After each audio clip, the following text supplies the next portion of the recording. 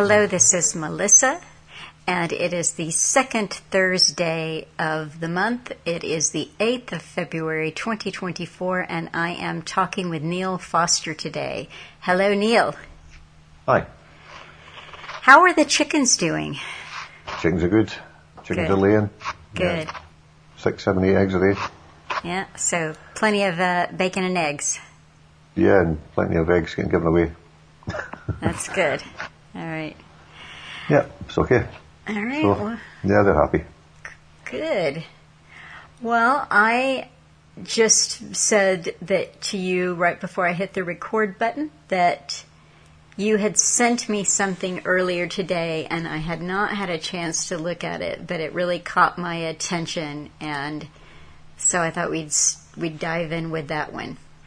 Okay. Well, it comes from Zero Hedge. Well, I think it was written by a guy called Michael Snyder. The most important news.com. That's who gets the credit for that. But basically it's just, the title is 8 Signs that Demonstrate How Truly Bizarre Our Society is Becoming.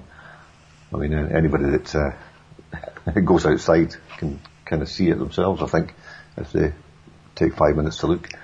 Yeah, the first, the opening paragraph basically says, talking about the Wizard of Oz and Dorothy telling the dog that we're not living in Kansas anymore. I think that's kind of a catchphrase that goes around when people do see things that are kind of bizarre and don't make any sense. And he goes on to say that we now live in a country that appears to be a cross between a really bad science fiction movie and a freak show. We are. Mm-hmm. Plenty of freaks out there. I actually saw a video the other day of some guy in a hoodie and a bright green kind of wig on, hiding his face and stuff because he punched a transgender opponent in the face and ran onto a bus, and the guy just followed him on the bus and said, "What are you doing? You need to be arrested." And it was remarkable because the people on the bus were defending the guy who'd punched this guy in the face. It's just crazy. And the guy was screaming like a little girl, saying, "Oh, he's a terrible man. He's just hate speech and all this kind of thing. His sign says it's hateful, blah, blah, blah, pathetic. The guy clearly mentally ill, in a big way. But yeah, this article talks about facial recognition. And I saw something today earlier actually on facial recognition. And it was, I think it's to do with Walmart actually. Walmart started using it. And I think I mentioned before on here that the police, I'd spoke to somebody who spoke to a police officer who'd been up there to get somebody shoplifting, and he said that he was actually amazed at the technology that Walmart had because it was better than what the police had. Wow. But that doesn't surprise anybody, does it? Really? No. And here they are, we're talking about the TSA and all that stuff, and facial recognition at the airports. Well, we've known about that for 20 years? Mm-hmm. I think. Yeah. Definitely. Hello? Are you there? I am, yeah. I think you just got a siren going on, but yeah, we've been there for a while. So it's, and Cat 2 is this pre-screening thing, so it's almost like a thought crime kind of thing. If they don't like your face, they're going to pull you aside and say, why are you smiling or something? Mm-hmm. Why are you smiling going through the airport? Everybody that normally comes through here looks quite depressed because they're going to get frisked by some pervert. Mm-hmm. Why are you smiling? Something like that. Who knows? Yeah. Which I'll have the pleasure of having to do again pretty soon. Absolutely. It's a kind of psychological evaluation. So if you're not in the right frame of mind or mood to travel, it doesn't matter if you've checked yourself in already. You're not going to board that plane because you were smiling or laughing or doing something. Well, I mean, every time I go in the airport, I get tense because I know what's coming. Yeah. And you can't, and I'm not going to just put up with it quietly. Yeah. You got to say something. I just take it, and But and that makes people nervous, and then why are you looking nervous? I say, well, that guy over there that looks a bit gay to me wants to touch me up. I'm nervous about that. That's normal. That's what he goes on to say. Number 2 is that the elite want to make the national borders meaningless, but then he goes on to talk about the people that you're encountering who are riding public transportation, that these rules of behavior have to be explained in different languages because people evidently don't know that they're not supposed to pee and poop or rape on public transportation. Yeah, that has to be explained to people, does it? These days. Yeah. Yeah. Yeah, peeing and pooping while riding on metro transit vehicles falls under the illegal category according to the signs. They have to put signs up.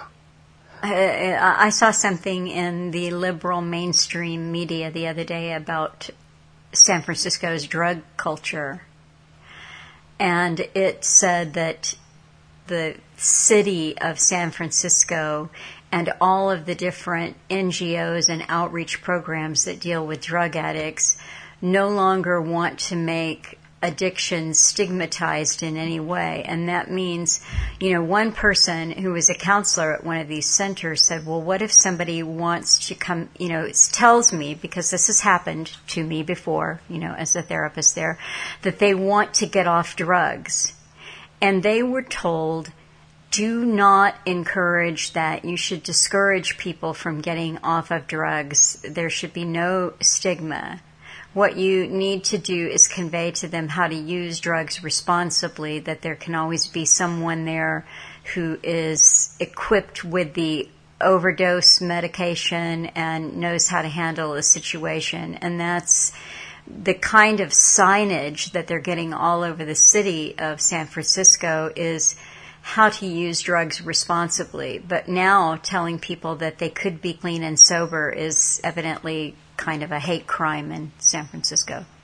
Yeah, well, you see on these the gambling ads, gamble responsibly. Well, that's an oxymoron because gambling's irresponsible by its very nature. Mm-hmm. So, how can you gamble responsibly? It's twisting language, isn't it? Mm-hmm. Yeah. Moving on to the third one. A guy who beheaded a statue of Satan at the Iowa Capitol has now been charged with a hate crime. So Satan's a good guy now. Yeah. You're not allowed to dislike Satan anymore. I guess you're supposed to praise him. I mean, when you do think about that, okay, so a statue, first of all, how does the statue of Satan get at the Iowa Capitol? There's a backstory there. Mm-hmm. But... Well, how can a statue be offended? Exactly. I mean, see, what you're talking about, that, in normal days before people went crazy, that would have been defacing of public property. And, in other words, there are crime categories for that. But hate is truly a bizarre one there. I mean, it's vandalism, if anything, that's it. Yeah. Which is fine. But again, as you say, why is there a statue of Satan at the Iowa Capitol? Yeah, and we don't know. That's something to find out. There's a reason for that, isn't there? Yeah. And it's just recently been put up, apparently. I mean, this is in the county that I live in, so that'll be. No, it's not. It's Polk County, Iowa, of course, but I live in Polk County, Florida, different place, of course. But there you go. So moving on to the next one. In Montana, one family just had their 14-year-old daughter permanently taken away from them because they wouldn't allow her to transition to a different gender. No, they wouldn't allow a crazy doctor to cut body parts off them. Mm-hmm. That's protecting your child. Mm-hmm. That's not preventing your child from doing anything that's going to be any good to them. It's everything's backwards. Absolutely.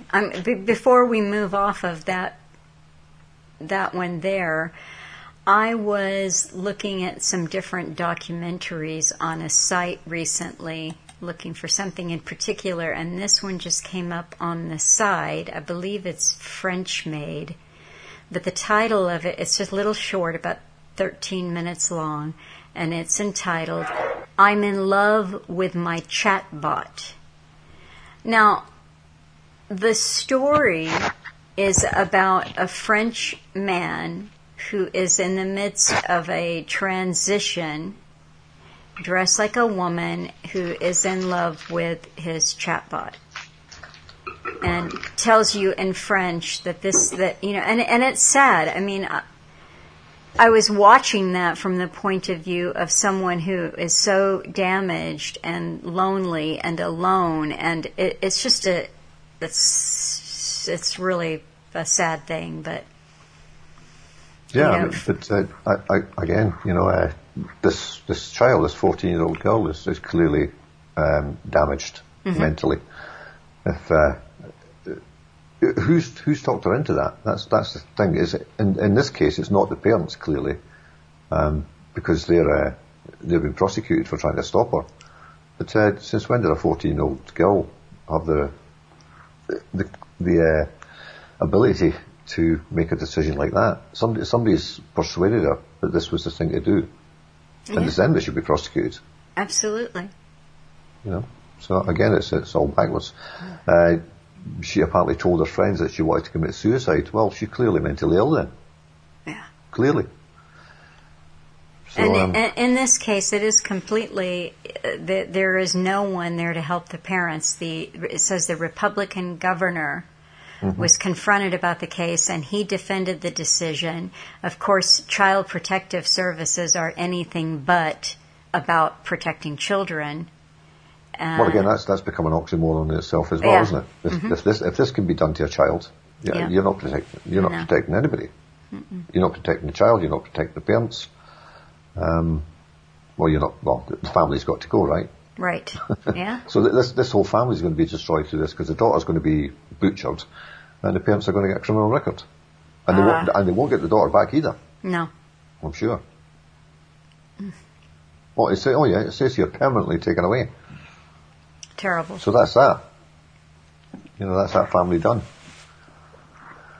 So it says that the Child Protective Services determined that she needed to transition to get better. This is nuts. It's beyond bizarre. It's evil.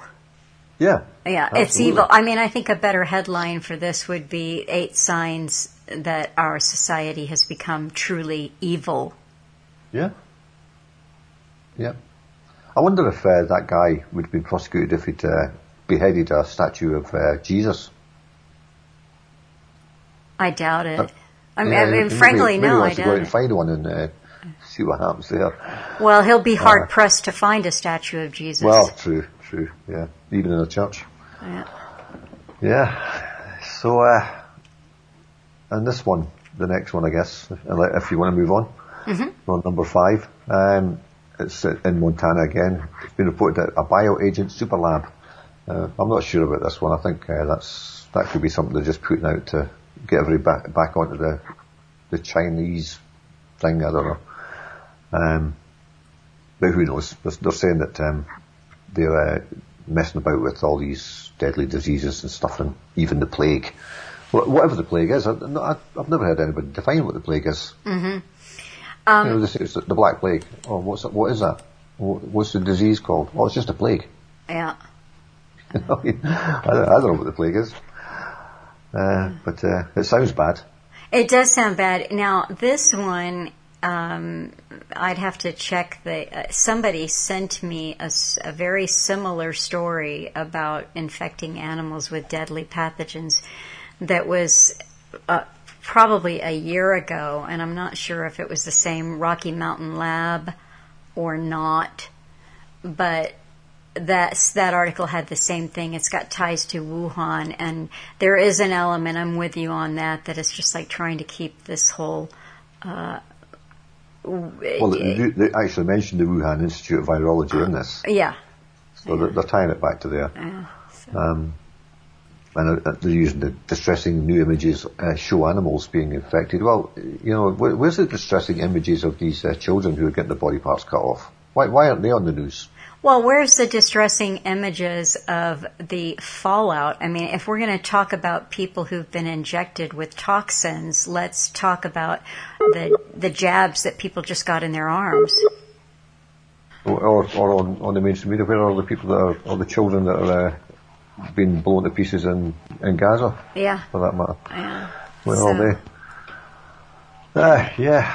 It's talking about images, I guess that moves us on to the next one. Yeah. During a Senate hearing on Wednesday, Ted Cruz asked Mark Zuckerberg why Instagram users are given the option to see results anyway when attempting to pull up images of child sexual abuse. So here's these perverts actively looking for images of child sexual abuse, and you would think that it would be the responsibility of these companies to not allow these things to be on their servers at all. Mm-hmm. And yet, no. You get two choices: get resources or see results anyway. Mm-hmm. So basically, Zuckerberg is promoting child sexual abuse on Facebook or whatever it's called now, Meta. Mm-hmm. Why is he in prison?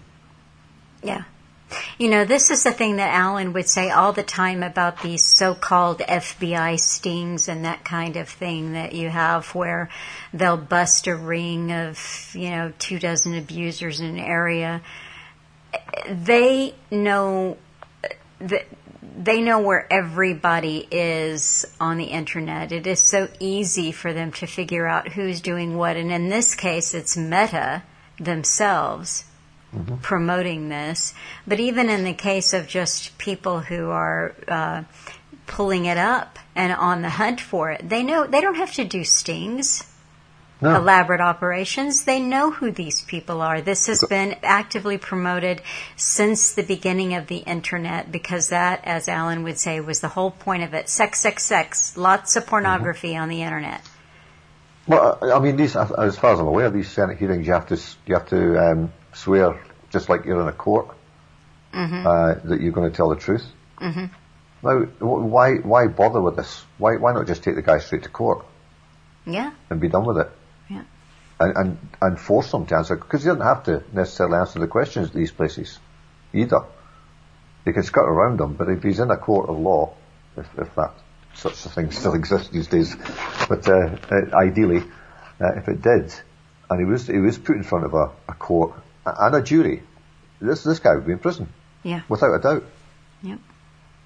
So there you go. But he's going to get away with it, of course. Oh, yeah. As are they all. And go ahead.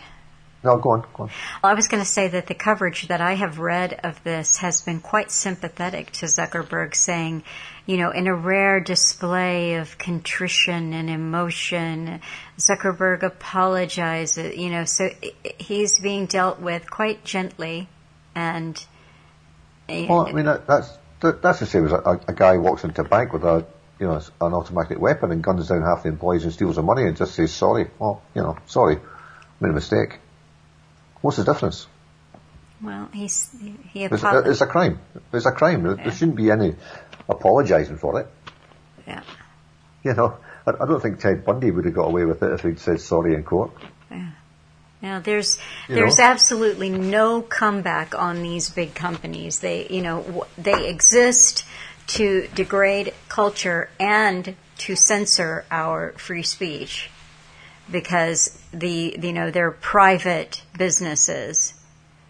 So there's no recourse. As a private business, we can censor this or call this hate speech or decide that we don't want you on the platform. Well, I mean, private businesses are still staffed by people, right? They are, but you find when you... free speech? You find that the corporation has a unique position in our culture. It's a quite protected status. But the individual employees work for the corporation, but maybe someone needs to have a look at the contract and see what it says there about speaking. Yeah. Are there clauses in there that say you can't discuss anything to do with the company? Because if that's the case for this character's business, then that means you can't talk about anything because everything in the world is on his platform. Mm-hmm. Every topic, every subject from every angle is on his website. Mm-hmm. So you can't talk about anything, right? Well, that is what they want. That that's their dream is for us to be completely muzzled. Yeah, but as you say, I mean the FBI and these special device squads, as they tend to be called, they know exactly who's looking at what. I'm sure they have red flags go up as soon as somebody hits one of these sites. Mm-hmm. And they've got their IP address, so they know exactly where they live. Mm-hmm.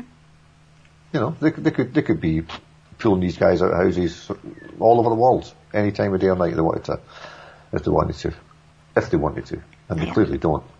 I think a lot of these people they're just looking for ones that may have, maybe it's somebody high up, say, or remember the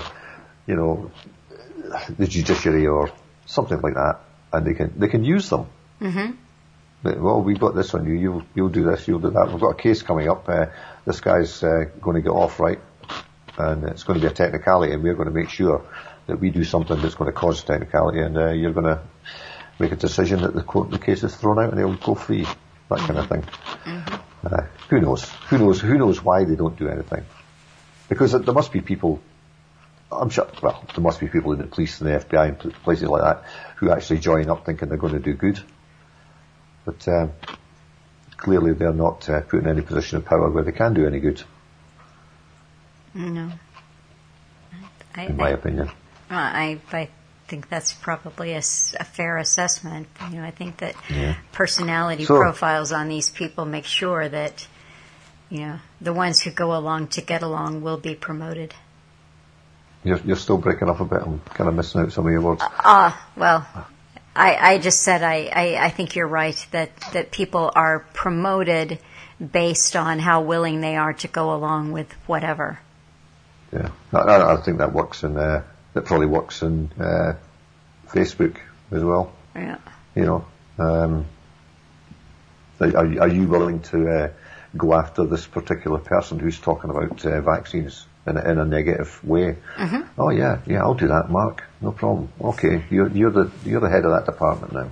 Well, remember that Facebook, I don't remember the gentleman's name now or his title, but Facebook had a senior executive at the Event 201 exercise, as did Firefox, Mozilla, Firefox, So and that was all about stifling free speech. Absolutely. And dissent. Yeah. So, where's that take us? Number 7.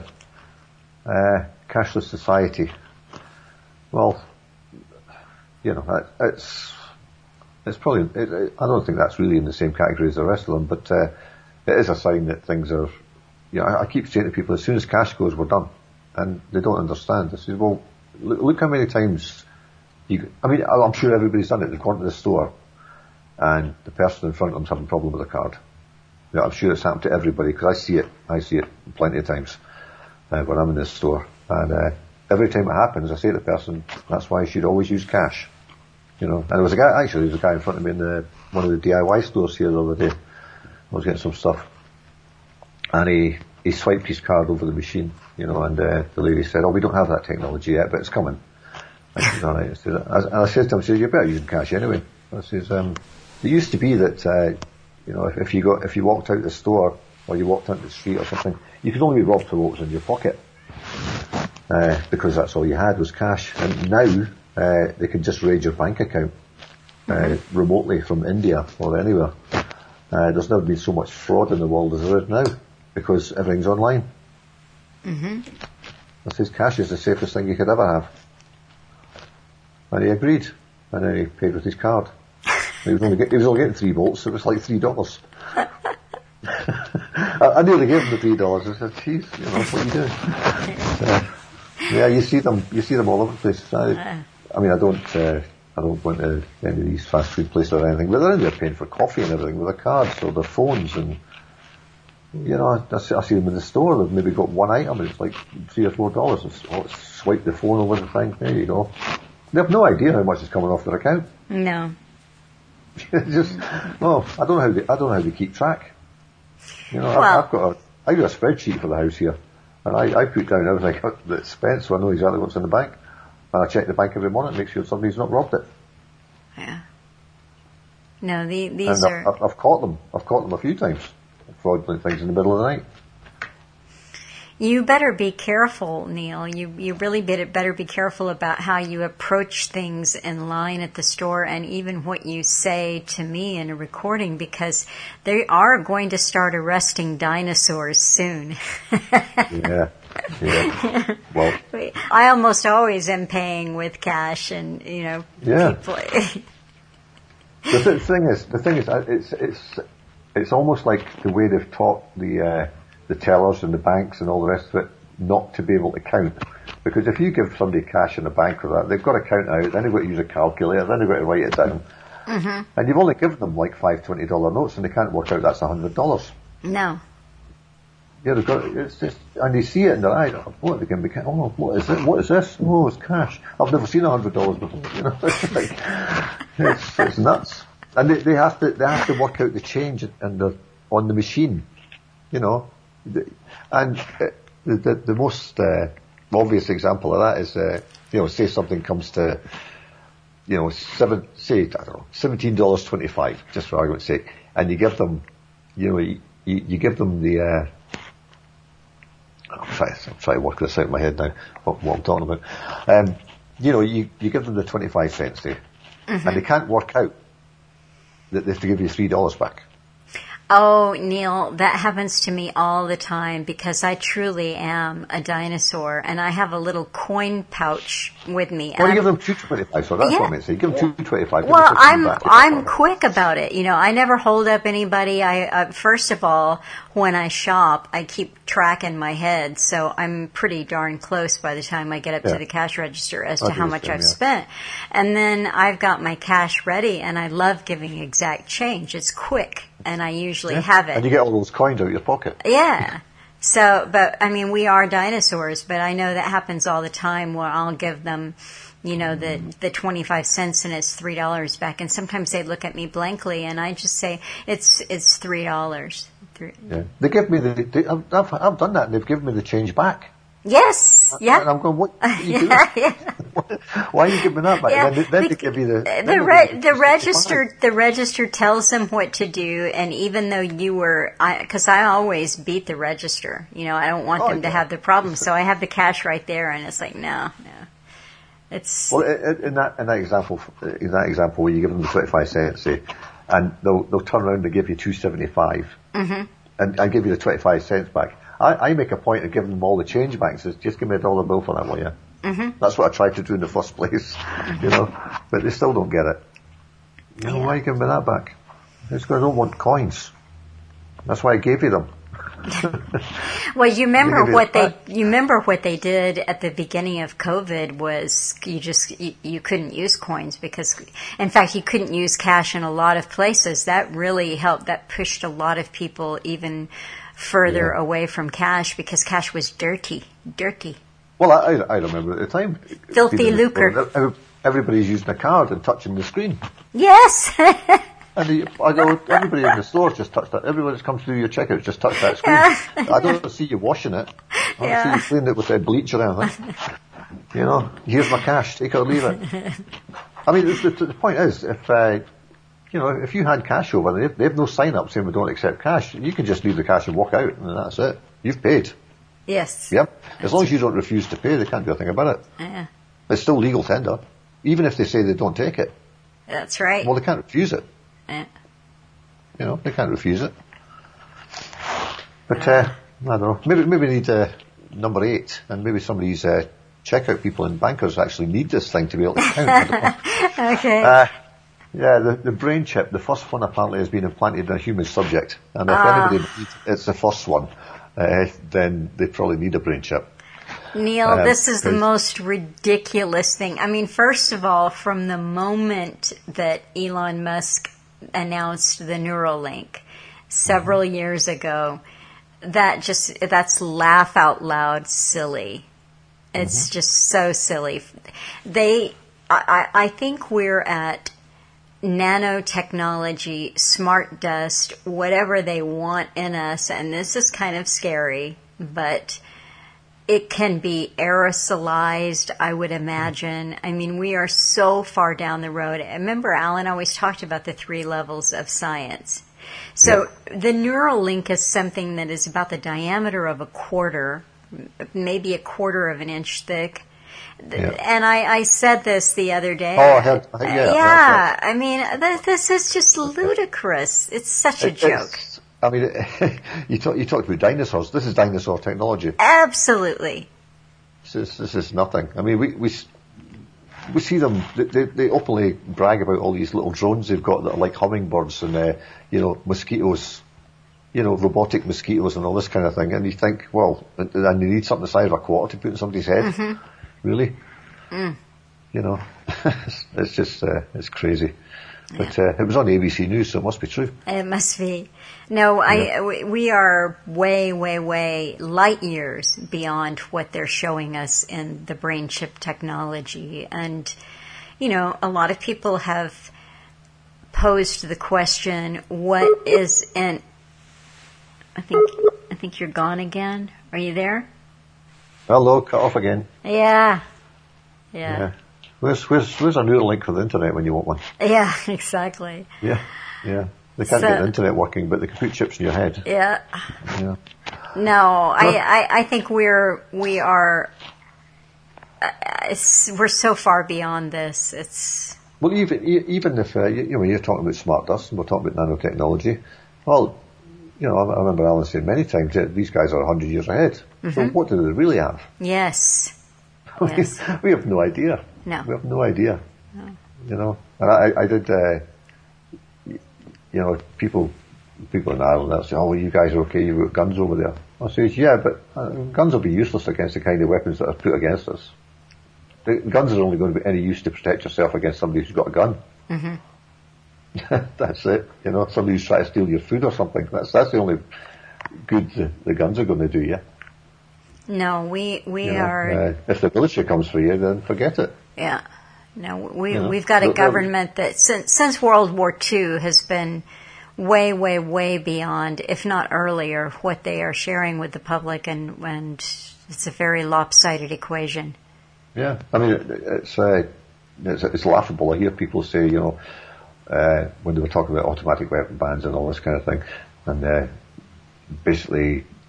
the Constitution, the right to bear arms, it doesn't limit us in what weapons we can have. We should have this. We are very much entitled to have the same weapons as the military, so that we can defend ourselves against the military. If anybody really thinks that the public are going to get access to military grade weapons, they're delusional.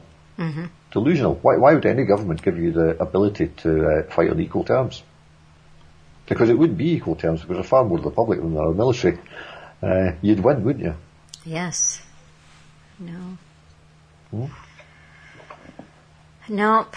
I tell you what, the days of, God and guns and, you'll pry this out of my cold dead hands. I mean, we're talking microwave technology, drones. That's exactly what I mean. The sound weapons and all this kind of thing. Yeah. You get a bunch of guys coming up with a gun and they just flick a switch and that's it. You're holding your hands over your ears and doubled over in pain. That's it. Yeah. That's it.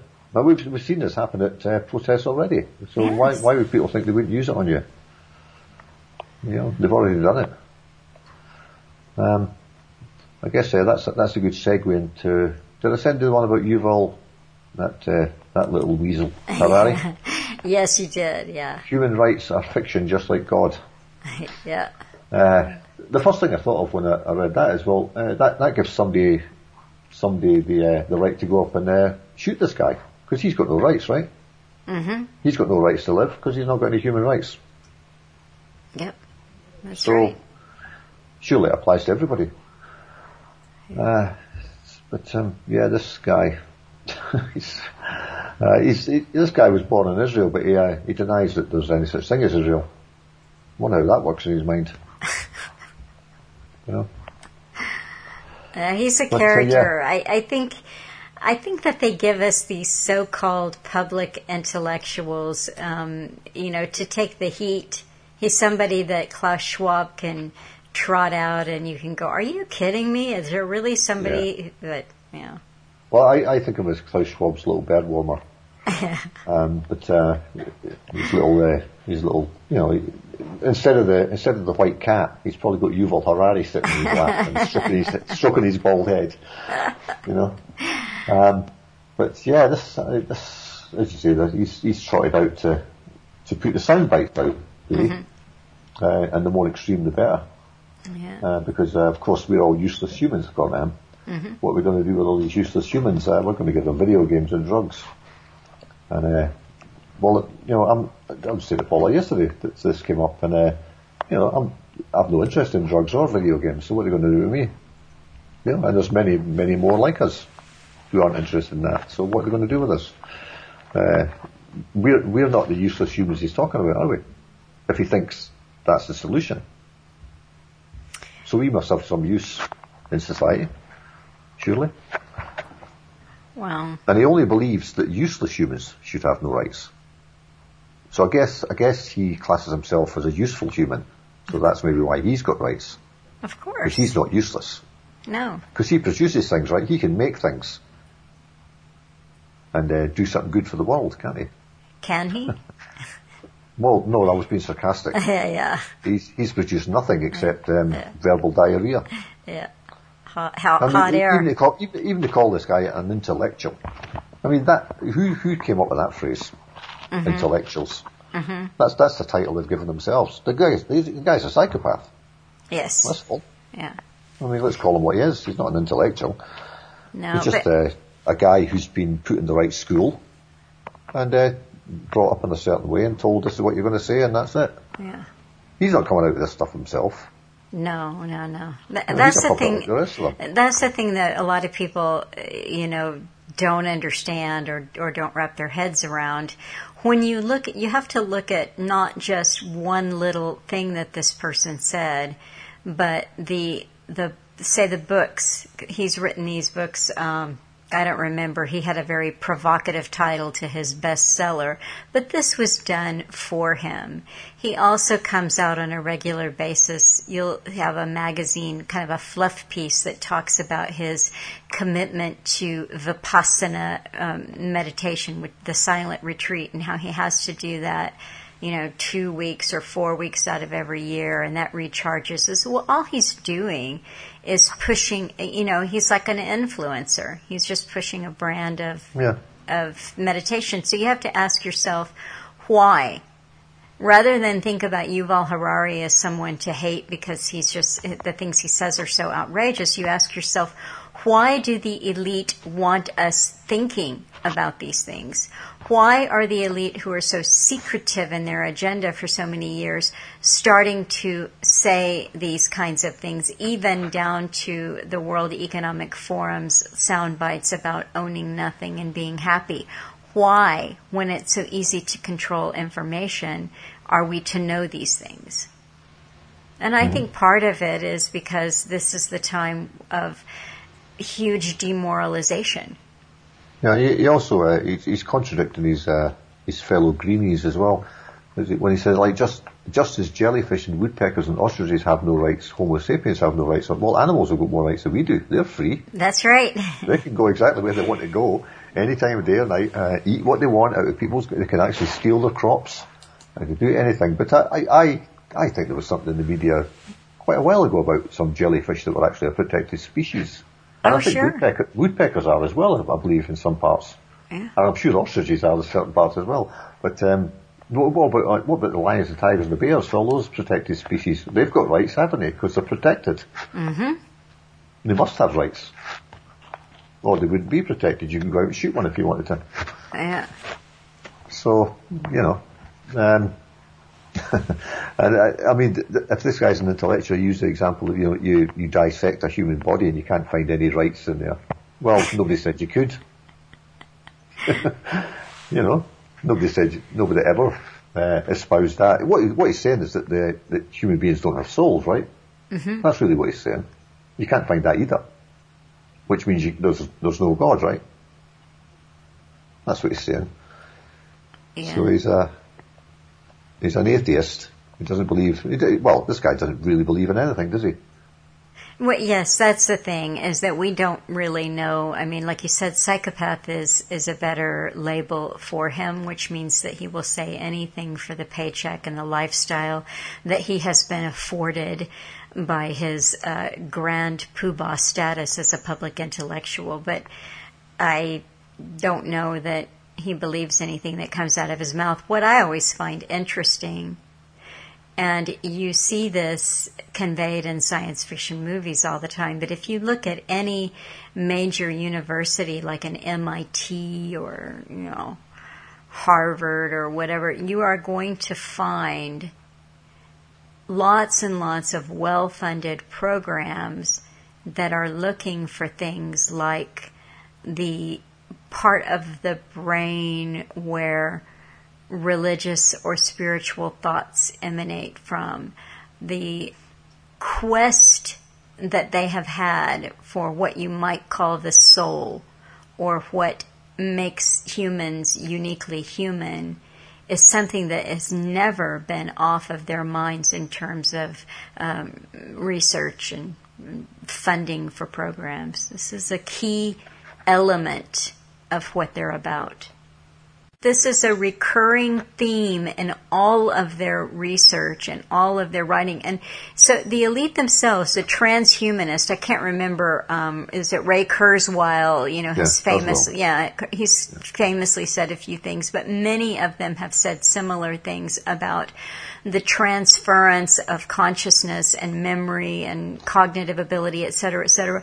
Well, they aren't just talking about transferring skills or even necessarily memories or anything like that. What the idea behind transhumanism is that the entire personality, everything that makes them them, gets transferred. Do you think that any one of them can point to any study that we've seen at our level that says this is what is happening in the gray matter when you have this thought? Oh, they tell us, oh yeah, we can see a lot of activity here, and we showed this person an image of violence and we saw a lot of activity there.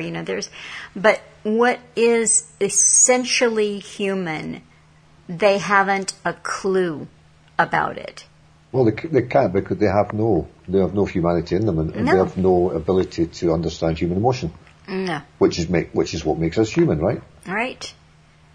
So it's and you can tell by the way they talk, because nothing they say resonates with anything human.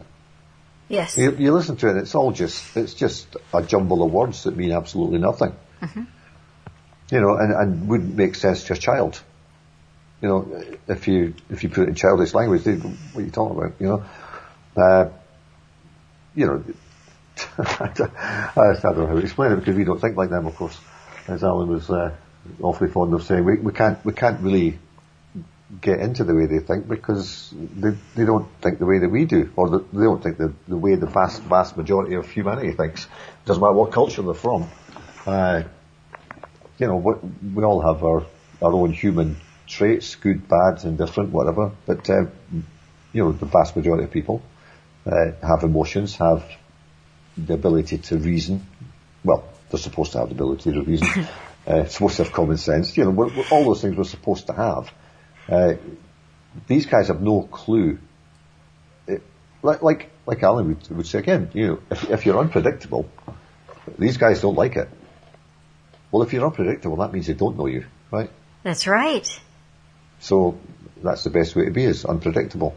Just don't do the same thing. I used to make a habit of just, I've stopped doing that a long time ago, but how you get the news feed comes up when your thing, mm-hmm. All these things are put up there to look at. I just click every one of them, maybe 20 of them in a row, and then you go, well, work that out. Work out what my interests are from that.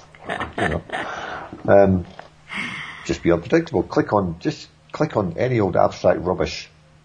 Open up 20 tabs and shut them all and then go back to your daily grind, and let them work that out. You probably think you're just irrational. But you're unpredictable. You've got to watch that guy.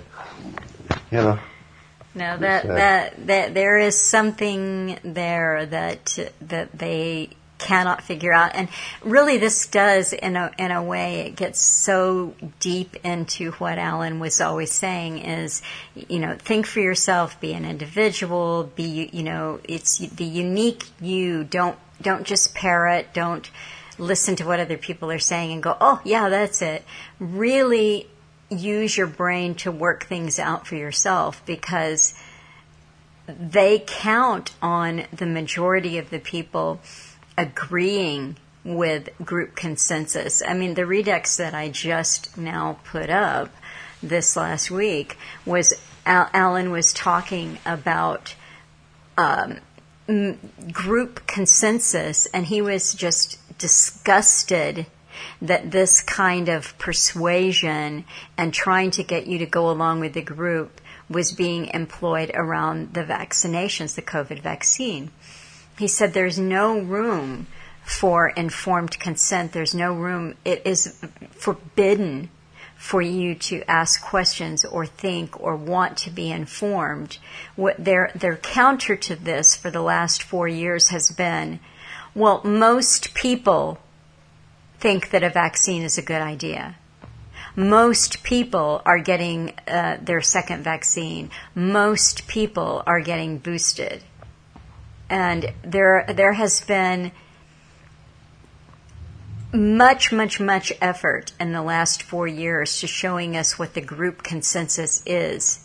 Millions and millions and millions of dollars spent on getting a group consensus and then forcing everyone else to accept the group consensus. But there has been not even an attempt for people to use their own cognitive ability, because that was not what Operation COVID was about. Operation COVID was about forcing compliance so that they could bring out the next big phase of the agenda, which is unfolding all around us.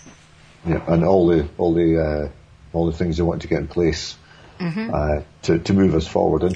Like being able to take your child away because you don't agree with her being mutilated at the age of 14, and so you've permanently... You don't agree with some doctor interfering in the family. That's right. Persuading your child to do this to themselves. Not to do it to themselves. I'm brainwashed. Yeah. You know, that's that's what they disagree with. That's it. They tell you you're not allowed to do that because you're not the parent anymore. The state's now the parent. And they will tell you what they can and can't do to your child, which I don't know if I sent you this one, actually. I just got this reaction. We'll just be quick on it. The scandal of how the government shut down its ethics committee after it tried to intervene on the vaccination of children. So this is the COVID shots. Mm-hmm. And somebody in the ethics committee must have had some ethics and brought up that, we shouldn't be doing this to children, this is dangerous. And they shut the whole committee down. Really? Yeah. I'm not shocked. But November last year. Yeah. But that's not a surprise, is it, really? No. We all know all these committees and everything are all set up to either fail, cost millions and millions of pounds or dollars, and no outcome. Mm-hmm. No outcome for the victims. Never. Yep. No. Maybe they'll throw a few crumbs to a few people as a publicity stunt.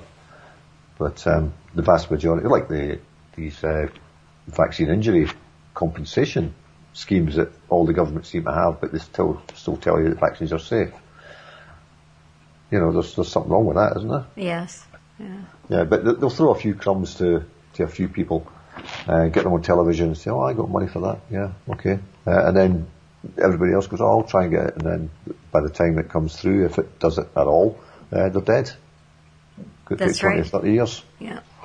Yeah. So they get nothing. But moving on with the COVID plot, we should call it. I sent you the one about from the Telegraph about the brutal reality of martial law, how it works. Now, yes. That was brought out in 2019, just in time, just to get it into people's mind what martial law was, and we saw it on during COVID. All we didn't see, although in some cases we did, was the military on the street with guns. That was all that was missing. Mm-hmm. In a lot of cases, in a lot of countries. And they didn't really need the military because the cops all suited out in black Kevlar with their guns. Mm-hmm. They don't have to have camouflage uniforms on to be martial law, does it? They don't have to be military. Militarized police. That'll do. No, you're absolutely right. I think this was just terminology because what you saw what you saw was not just militarized police, but you saw security guards in big stores who would pin someone down to the point where they couldn't breathe because they had dared to enter the store without a mask, those kinds of things. So you had militarized police and you had emboldened Karens, both male and female, who would just take the law into their own hands. Yeah. Clipboard authoritarians. Yes. Yeah. Yeah. Give me a clipboard, a uniform and a badge and I'll do exactly what I'm told. Yeah. I've got a bit of power.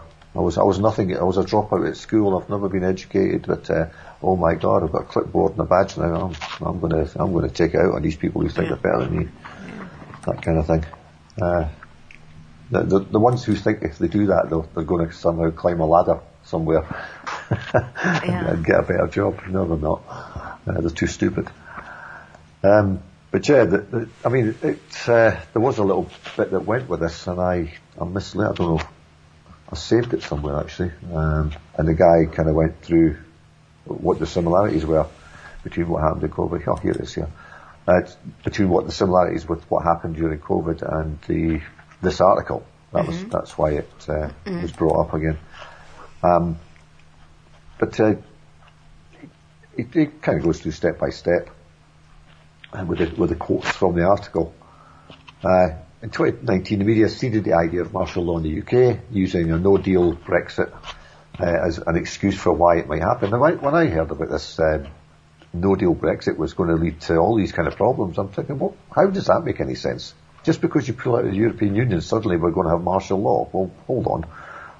Where did they get that idea? You know, because you've decided you don't want to be part of a big Soviet-style organisation. Somehow there's going to be war in your own country. It's just nonsensical rubbish. But so they didn't bring it out for that reason. They brought it out to prepare you for what was coming with COVID, right? Right. Nothing to do with that. But the one of the reasons and why it's pertinent now is the only thing that would be comparable would be something like a major Europe-wide war. Now, what we're seeing them pushing for? Yes. War with Russia, which is going to be Europe-wide, obviously, because all of Western Europe will be set against, well, even some of the, I don't know, some of these Eastern European countries might go back to the Russian side, who knows? I heard that said many times in Bulgaria after it joined the EU. You know, a lot of the older Bulgarians said, I wish we were still with Russia because we all had jobs then. But, yeah. So there you go. A European wild war would instigate martial law. Again, why? Why? I never understood the reason for that either. Well, why can't you just go about your business? If somebody drops a bomb in here, that's your fault, right? You're out and about doing your thing. I think the war. I think more than the actual mechanism of what would happen if you were under martial law is the wartime scenario. And I think that's an important thing. You said this. I wanted to get into shortages before we run out of time here. But you said yourself here that these things were preparing people's minds for things to come. Why don't they need you to be under actual martial law? Because they demonstrated to themselves in the last 4 years that they could get the wartime scenario out of people without actually having soldiers on the streets with guns. They could get people to stay in their homes for weeks at a time. They could get people to line up at just the right time at the grocery store and not take more than their 1 dozen eggs or their package of toilet paper or whatever, and to deal with the fact that, I'm sorry, but yes. That is a wartime scenario, and they were able to achieve that without martial law. They did it once, they can do it again and again, and you mentioned one of the other things in this is depending on the situation, well, there's no definition of what that situation is. Right. It is possible the authorities could forcibly remove you from your home in order to acquire the property for the government, confiscate or even destroy it without having to pay compensation.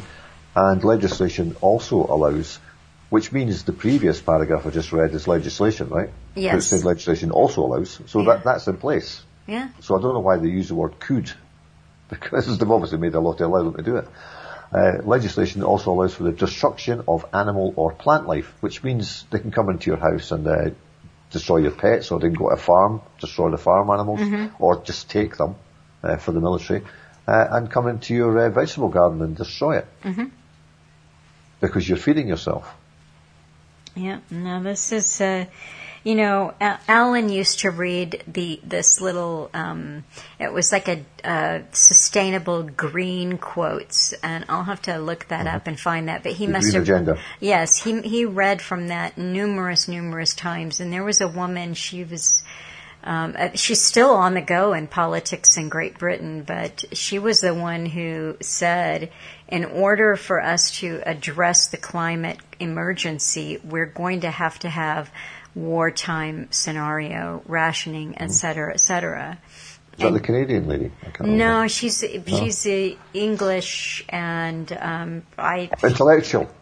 Yeah, no, she's an English politician, and I just read about her and doing something in politics not too long ago. But yeah, she's still 20 years or so she's been spouting her climate emergency nonsense. Yeah. But that's what you were talking about.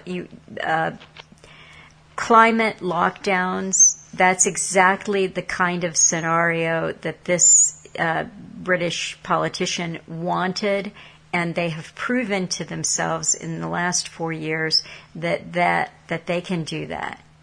If they tell, go ahead.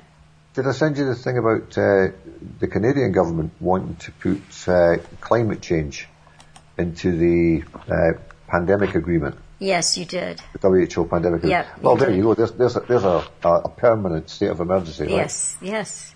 So there you go, martial law. Yeah. Permanent state of emergency. You can't be driving your car.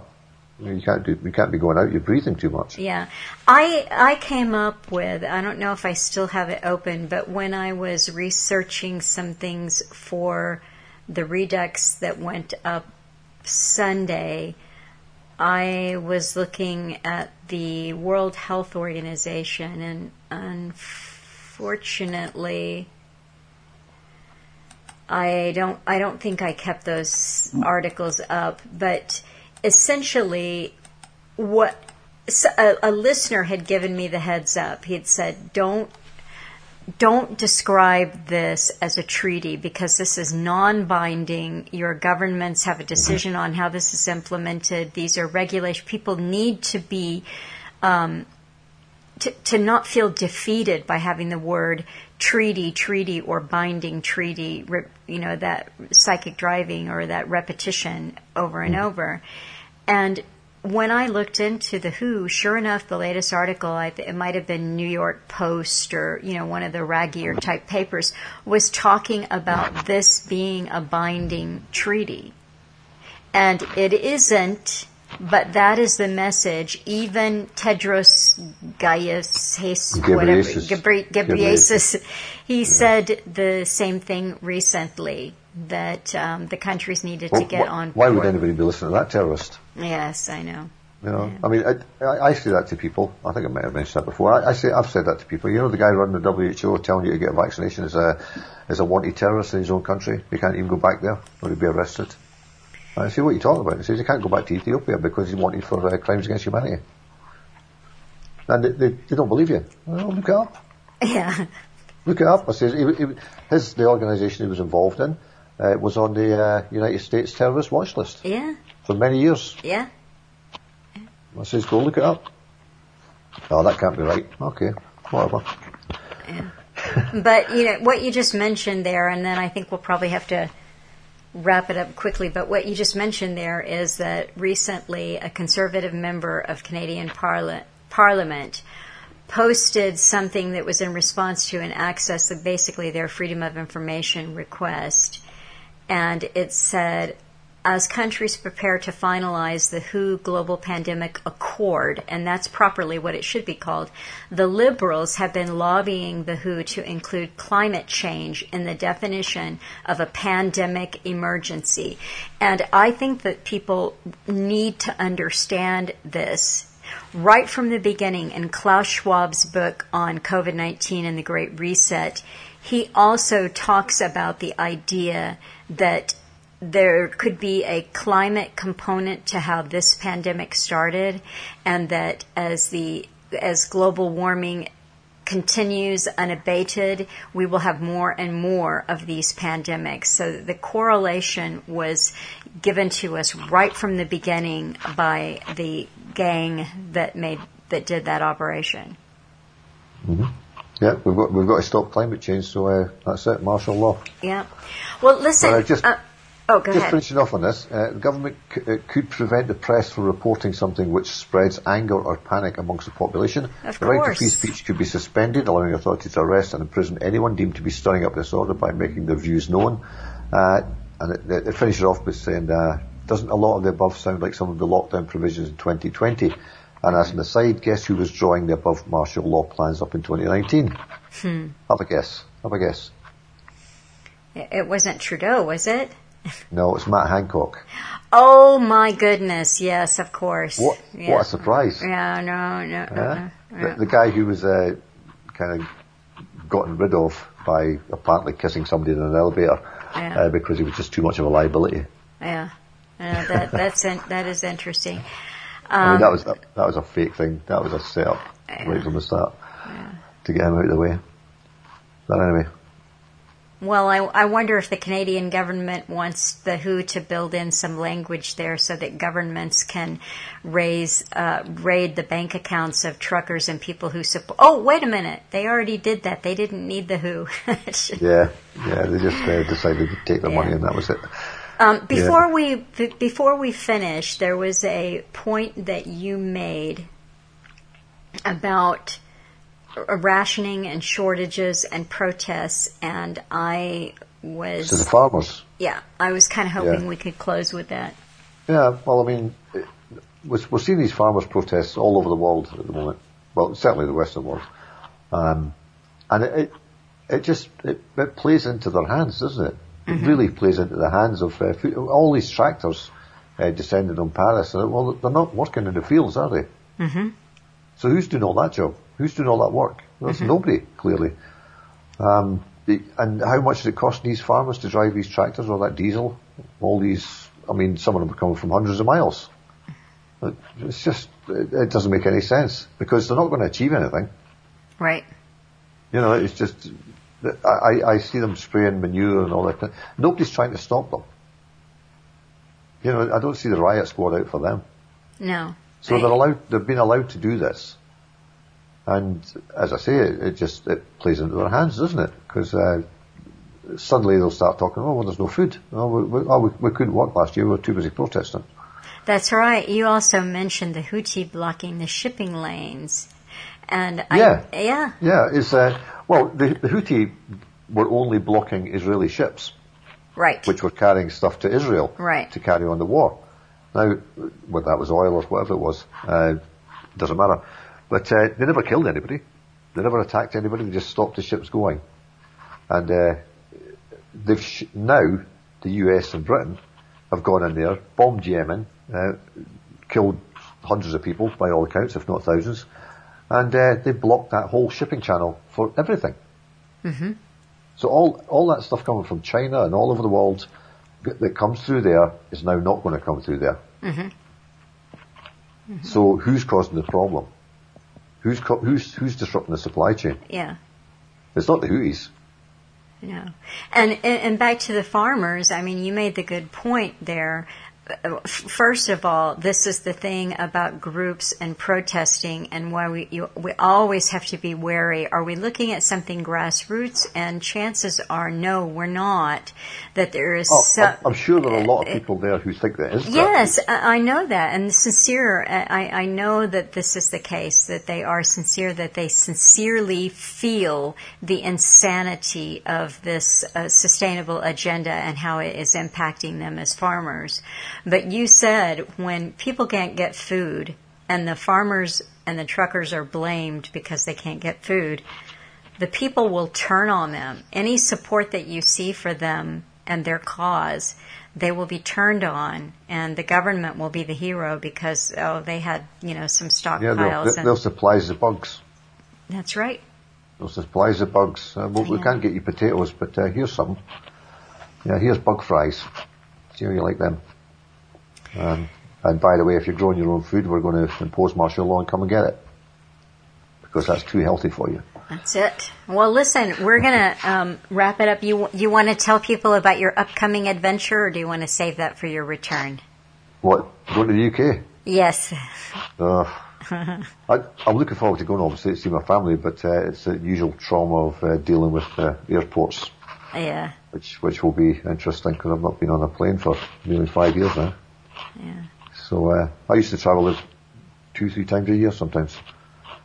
Used to save up all my money when I was still in the UK. I used to save up all my money and get out of the country at least twice a year on holidays. And people say, "How could you afford that?" I say, "I don't smoke, I don't drink, I don't do this, don't do that." that's how I do it, because I've got to get out of this place. It's just driving nuts. Well, listen, you will be back. You will have had your big UK adventure and be back in Florida by the time it's time for us to record again. I'll be taking, like I've announced already, 2 or 3 weeks off. So this is the last real history until possibly the first week of March, when I'm going to be speaking with the gentleman who is now living in Thailand, but a gentleman who made an excellent documentary called Awaken the Dream about geoengineering. There may be some, if I get everything done, I may do something in February, but I've got a lot going on personally. If you don't hear from me after the 21st of February, it's nice knowing you. Don't say that. I'll be sending my very best thoughts and giving you some moral support as you go through having to take your shoes off and all of that nonsense. And I hope you have a safe trip. I think they might have stopped that, but the last time I was in the airport, they actually didn't force you to do it, but I still saw people do it. Wow. They're all lining up, taking their belts off, taking their shoes off, and I'd say to them, "Why are you doing that?" Like, we've got to do that. No, you don't. All right, well, listen, have a great trip. And for everybody listening, I'll be back at least by the first week of March. And Neil will be joining me the second week of March. And we'll have a lot to talk about then. And we may dedicate the entire conversation to all of the crazy things he observed on his travels. Okay, well, I should also be meeting up with Angry North as well when I'm there. Oh, great! He's not too far from up here. Oh, that's great. Well, listen, I really look forward to that, and we may even get Angry North in on that conversation with us then. If you do that, that'll be a lot of fun. We might have a bit of music to let you listen to by then as well. All right. Well, that's great. Well, listen, everyone, take care, and I'll be back soon. Thank you.